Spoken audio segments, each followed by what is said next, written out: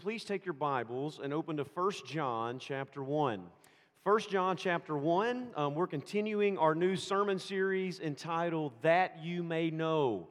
Again, John's point as he writes this letter is that we may know who Jesus is, that we may know what our relationship to Him is based on, and that we may have assurance of eternal life in His name. Now, last week, I gave you a lot of introductory information about this letter of John. I won't rehash all of that this morning, but I will remind you that John is writing to these churches around Asia Minor, modern-day Turkey, to address some false teachings that have crept into the church and started to divide the churches there.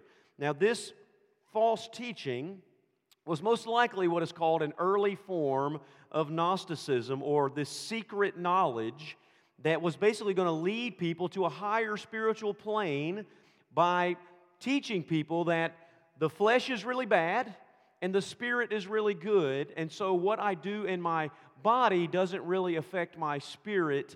And so with that teaching also came this idea that Jesus Christ was not a real human being in the flesh, that because Jesus is all good, He must be some kind of spirit being, but not have a real human body.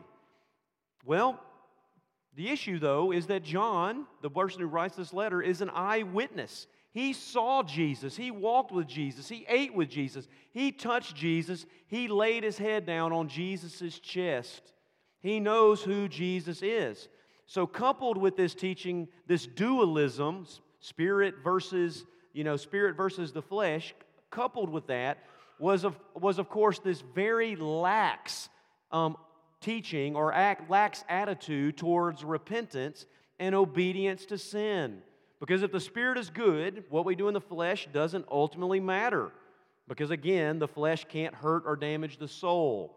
And that teaching, of course, is unbiblical, but it also led to real damage of believers regarding their growth in holiness. I mean, if our purpose is to, as we're redeemed, is to grow in Christ's likeness, if God has put a new spirit within us and God has filled us with His Spirit and given us a new heart and a new nature, we are supposed to walk in holiness. We're supposed to walk in obedience. What we do in our body matters. Okay? So John begins this letter by addressing this issue head on. Okay? He's reminding them of the word of life that has been proclaimed to them, Jesus Christ, who's come in the flesh, bringing with Him eternal life through faith. And so John is going to continue that argument this morning, but he's going to press in on those false claims a little more deeply, okay? Now here's the overarching idea. So here's my main idea for the whole sermon. So if you want to write it down, this is it in a nutshell. When we come into a relationship with Christ, when you come into a relationship with Christ, you have a new relationship with God and sin. That's it in a nutshell. When you come into a relationship with Christ, you have a new relationship with God and a new relationship with sin. Now, let me use the illustration of marriage to help you understand that, okay? Let me use marriage. When you get married, or at least when you should, you come into a new relationship with your wife. Gentlemen, that relationship is total commitment, total giving myself to my wife, everything to her, okay? That's the relationship. But did you know that at the same time that you make that commitment, that relationship to your wife, you come into a completely new relationship with every other woman in the world? They're not available.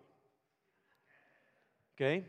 Let me just give you, that's marriage advice 101 from your pastor. Okay? When you make a complete commitment to your wife, you are at the same time entering into a new relationship with every other woman on earth. Does that make sense? When I come into a relationship with Jesus, I come into a new relationship with Him and then sin. Okay? I'm committed to Jesus. When I choose Jesus, I'm choosing Him over every other relationship. And when I choose Jesus, I'm choosing Him over sin. All right? So let's read what John has to say in chapter 1, verses 5 through 11. And listen to what he says. picking up on the theme of the message that he's proclaimed before concerning the word of life. He says, "This is the message we have heard from him, the word of life, Jesus, and proclaim to you that God is light, and in him is no darkness at all.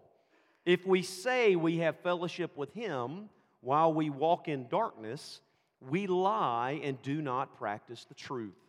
But if we walk in the light as he is in the light, we have fellowship with one another, and the blood of Jesus, his Son, cleanses us from all sin. If we say we have no sin, we deceive ourselves, and the truth is not in us. If we confess our sins, he's faithful and just to forgive us our sins and to cleanse us from all unrighteousness. If we say we have not sinned, we make him a liar, and his word is not in us." May the Lord add a blessing to the reading of his word. So I want to break this into 3 basic sections, and you follow along with the presentation. First, John begins with this claim, this overarching truth claim, that God is light.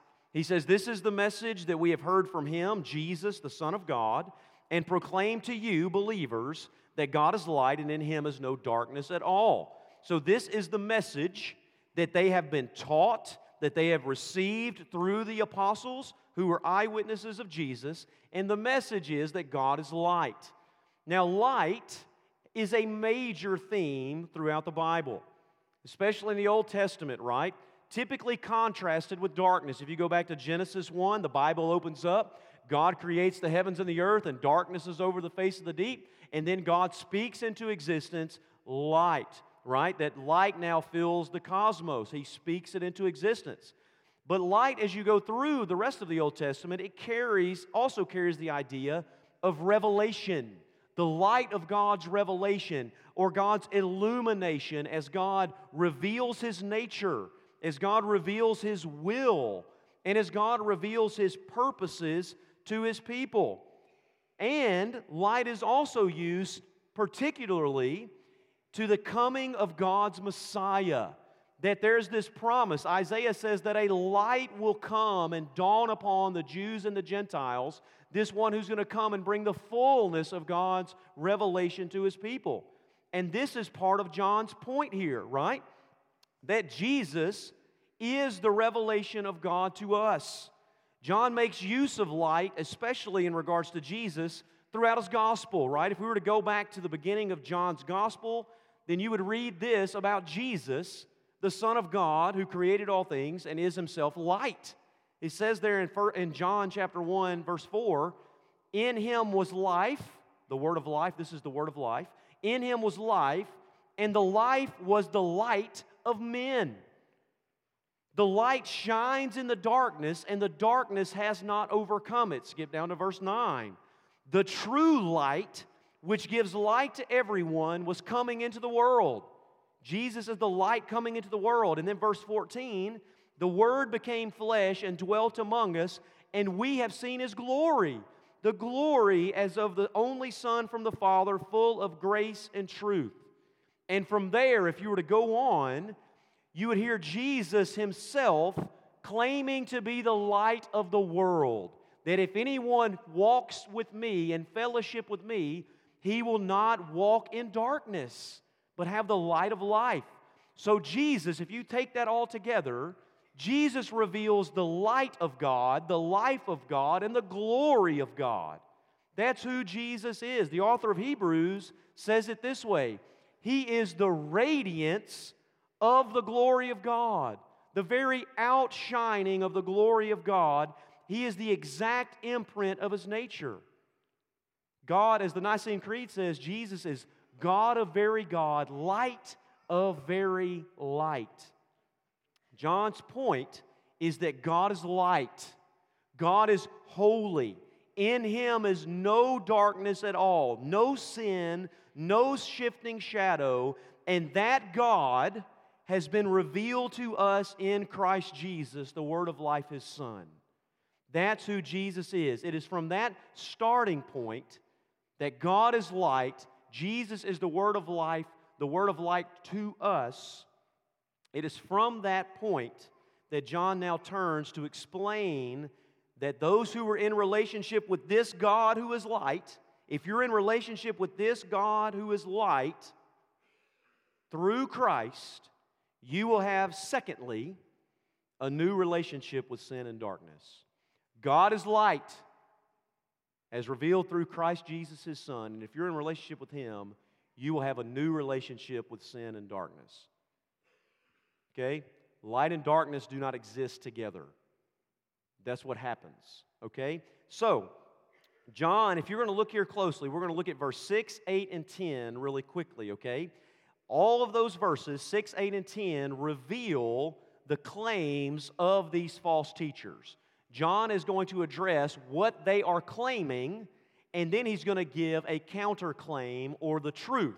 Okay? Now these claims, these are the claims that are influencing and misleading these churches, and this is how John is going to explain to them that they need to return to a proper understanding of their relationship to God, who is light.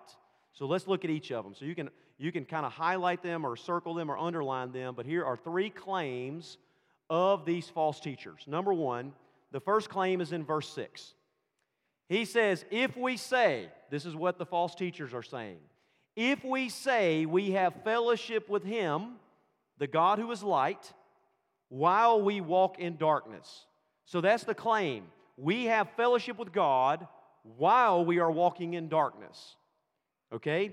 The secessionists, these false teachers who are splitting the church, they are claiming they can have fellowship with God while walking in darkness. And again, this goes back to their theology of the spirit or soul being good and their flesh being evil.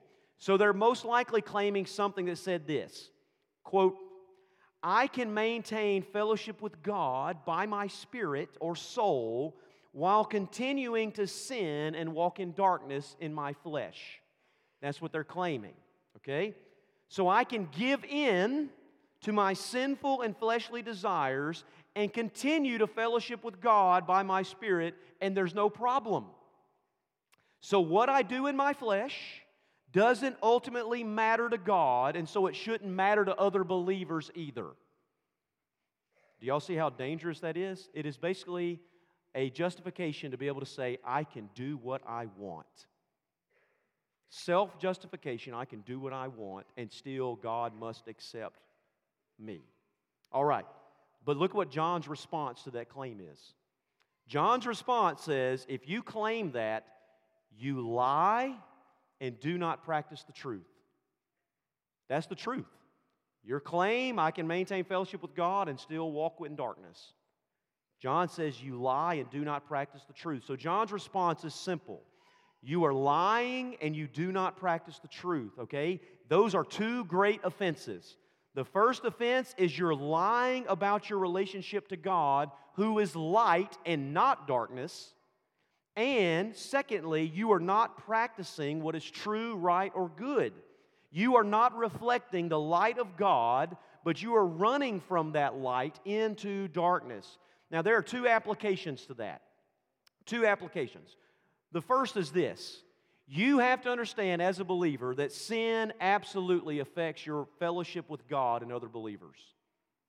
Sin does affect your relationship to God and other believers. Now, hear me, there is a caveat. While sin cannot break God's covenant with us or our relationship as His children, praise God, amen, sin can absolutely affect our intimacy and fellowship and communion, right? It can absolutely affect our intimacy, fellowship, and communion. And the Bible is filled with commands and exhortations based on that truth. The Bible says about us taking communion together. If you have something against your brother and you come here to make an offering, you better leave here and go be reconciled to your brother and then come and present your offering. That your sin does affect your relationships. Or just think of the way sin devastates people emotionally and spiritually. Whether it's through abuse or misappropriation of grace, sin absolutely wrecks communities, it wrecks marriages, it wrecks families, it wrecks churches, so obviously it can affect your relationship to God. That's the Bible truth. So that's the first application. Sin will affect your relationship with God and other believers. The second is this. There are many churchgoers that have a practical Gnosticism in their lives. This practical dualism in their lives, where they basically, they're living just the way that John is warning about. They have their spiritual life on Sundays and then their everyday life throughout the week. They separate what they do spiritually from how they live every day. That's what these people are doing. I can have fellowship with God and do whatever I want. And John's saying that's not true. That's a lie. Okay? To compartmentalize our life this way is to invite sin into your life to have dominion and to cut off the power of the gospel to transform every area of your life. The gospel is intended for every area of your life, not your Sunday morning life. Every single day. From how we do business to how we treat our spouse to how you plan for retirement, you cannot be dualistic. We are called to practice the truth on Sundays? No, every day. So that's the first thing. Second, notice the second claim.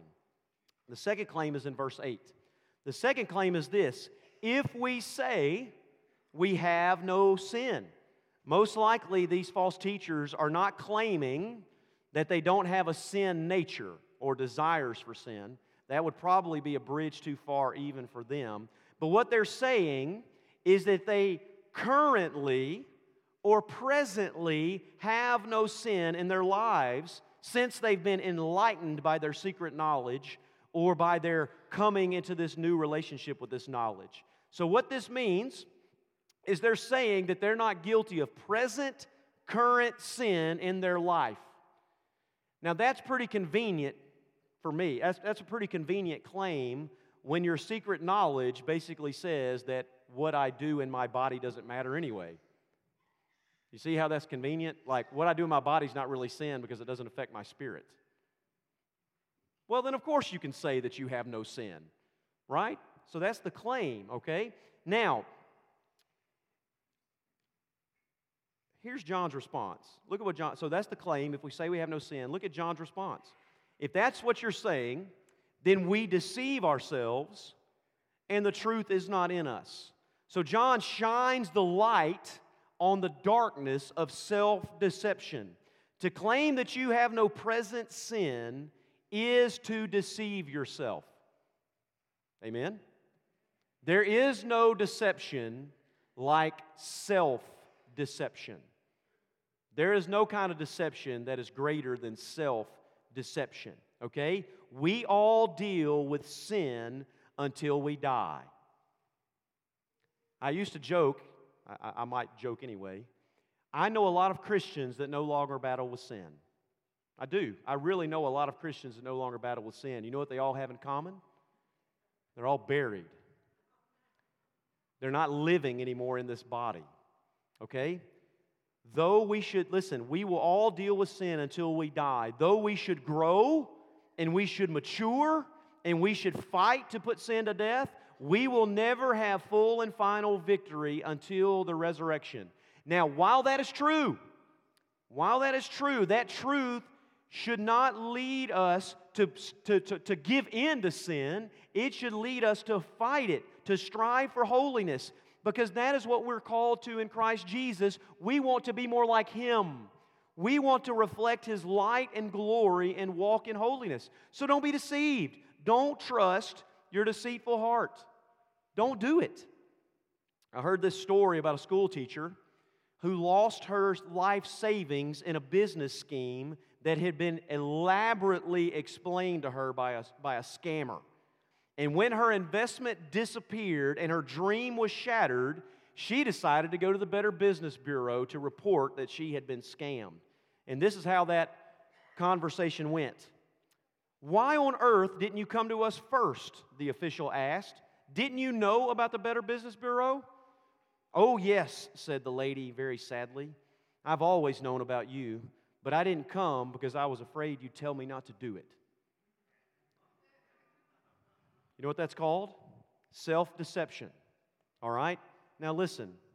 If you were to go back and read some of the ancient Greek philosophers, Socrates was asked one time to sum up all of his philosophical commandments, and he reduced it to basically this: know yourself. Know yourself.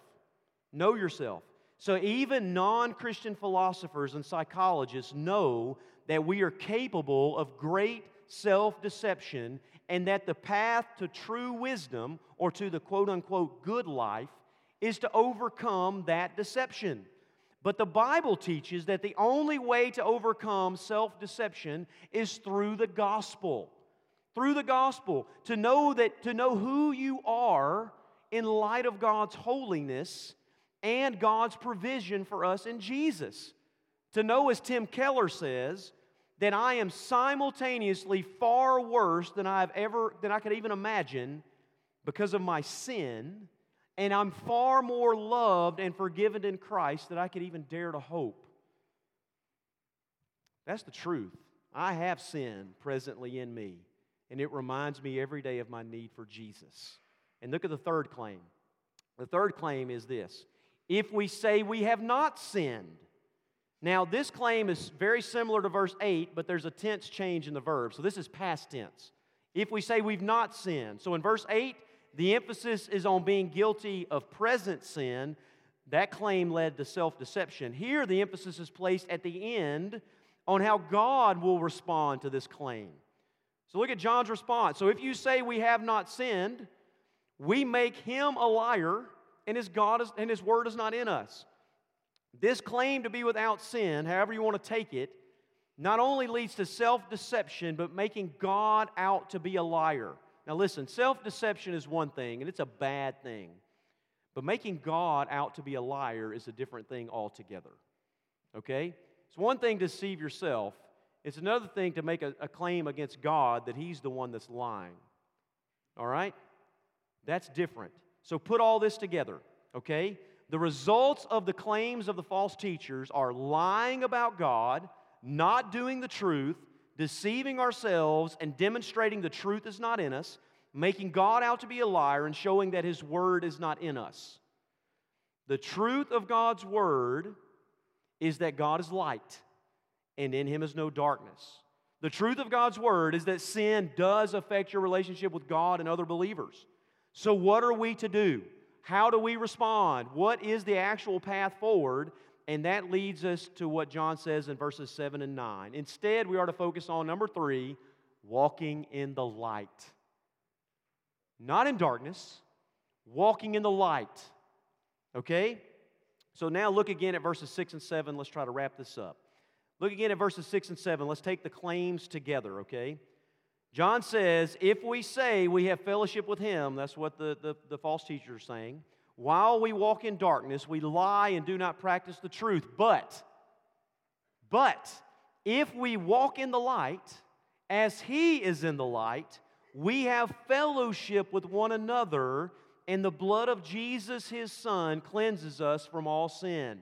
So John makes the connection. Instead of lying, instead of not practicing the truth, the path to fellowship with God and one another is walking in the light, not in the darkness. So look at the promise here.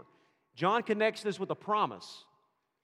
If we walk in the truth of the gospel by repentance and faith, we have fellowship with God, and Jesus cleanses us from sin, because we have to know sin is there that needs to be cleansed. Saying we have no sin, that's what they keep saying, we don't have sin. Saying we have no sin, what that does is it creates in you self-righteousness. This I don't need grace. It creates in you glorifying yourself. But the gospel, the way the gospel works, is that it kills that kind of pride by pointing us to our greatest need, which is forgiveness in Christ and fellowship with God. That's what the gospel does, that Jesus alone deserves glory and honor, and what we need is humility. We need humility in light of God's grace, and you can't walk in the light while holding on to the darkening power of pride and self-righteousness. Those are contradictory. Do you see that? If you walk in the light as He is in the light, you're going to have to tell truth. You're going to have to speak truth about who you are and your need of Jesus. Truth. God is light. Light, God has nothing to hide. Nothing to hide. You know why? Do you ever think why it's fun to play hide and seek? It's fun to play hide and seek, right? But is it more fun to play in the dark? Yeah, it's harder to play in the dark. It's not, you can't really play hide and seek in the light. It's easy to see people in the light. It's much more fun in the dark. God is light. We walk in His light, not in darkness, not hiding. Okay? Now, look at verses 8 and 9. He says there, this is the other claim and counterclaim. He says, if we say we have no sin, we deceive ourselves and the truth is not in us. If we confess our sins, He's faithful and just to forgive us our sins and to cleanse us from all unrighteousness. So instead of deceiving ourselves with thoughts of sinlessness that stokes our pride, John tells us that the right response to sin is to bring them into the light of confession. Confession means to agree with God about what sin is. That's what it means. Confession means I agree with God about the truth of what sin is. Okay? Confession is not self-justification of ourselves. It's not defending ourselves. You know, it's kind of like those people who offer an apology. I'm sorry you feel this way. That's not an apology. Should I apologize for being the way I am? No. So confession is not, well, God, I'm sorry you feel this way. God, I'm sorry that you feel this way about my sin. That's not confession. Confession is agreeing with God. It is the agreement that what God calls sin is actually sin. But notice the promise that comes with this confession. When we rightly bring our sins into the light, God is faithful and just to forgive us. Now that goes to the heart of the gospel. God cannot wink at sin and He cannot simply let it go. Sin must be acted upon with judgment and justice in light of God's holiness. The gospel teaches us that God, instead of punishing us, laid our judgment on Jesus so that we could be forgiven. God's faithfulness to Christ is on the line when it comes to Him forgiving us of our sin when we confess it. God doesn't begrudgingly forgive us when we confess our sin. When God acts to forgive us based on our confession, it is Him holding tightly to His faithfulness and justice in Jesus.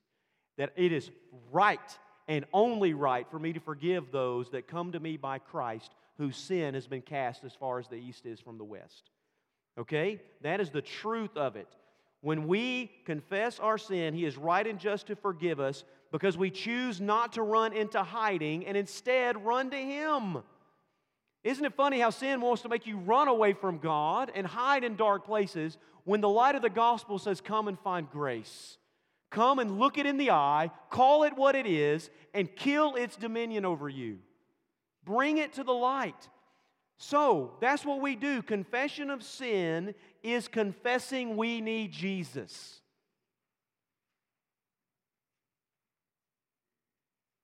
I want you to think about that today. And so often we want to hide and try to cover our sin. The Bible says confessing it is simply confessing you need Jesus. Do you know that's the first step of the gospel?